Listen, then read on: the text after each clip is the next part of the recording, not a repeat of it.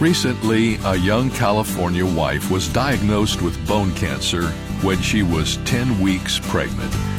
She had two choices: start chemotherapy for her cancer, which would result in the termination of her pregnancy, or postpone chemo until after her baby was born, which would allow the cancer to spread rapidly throughout her body.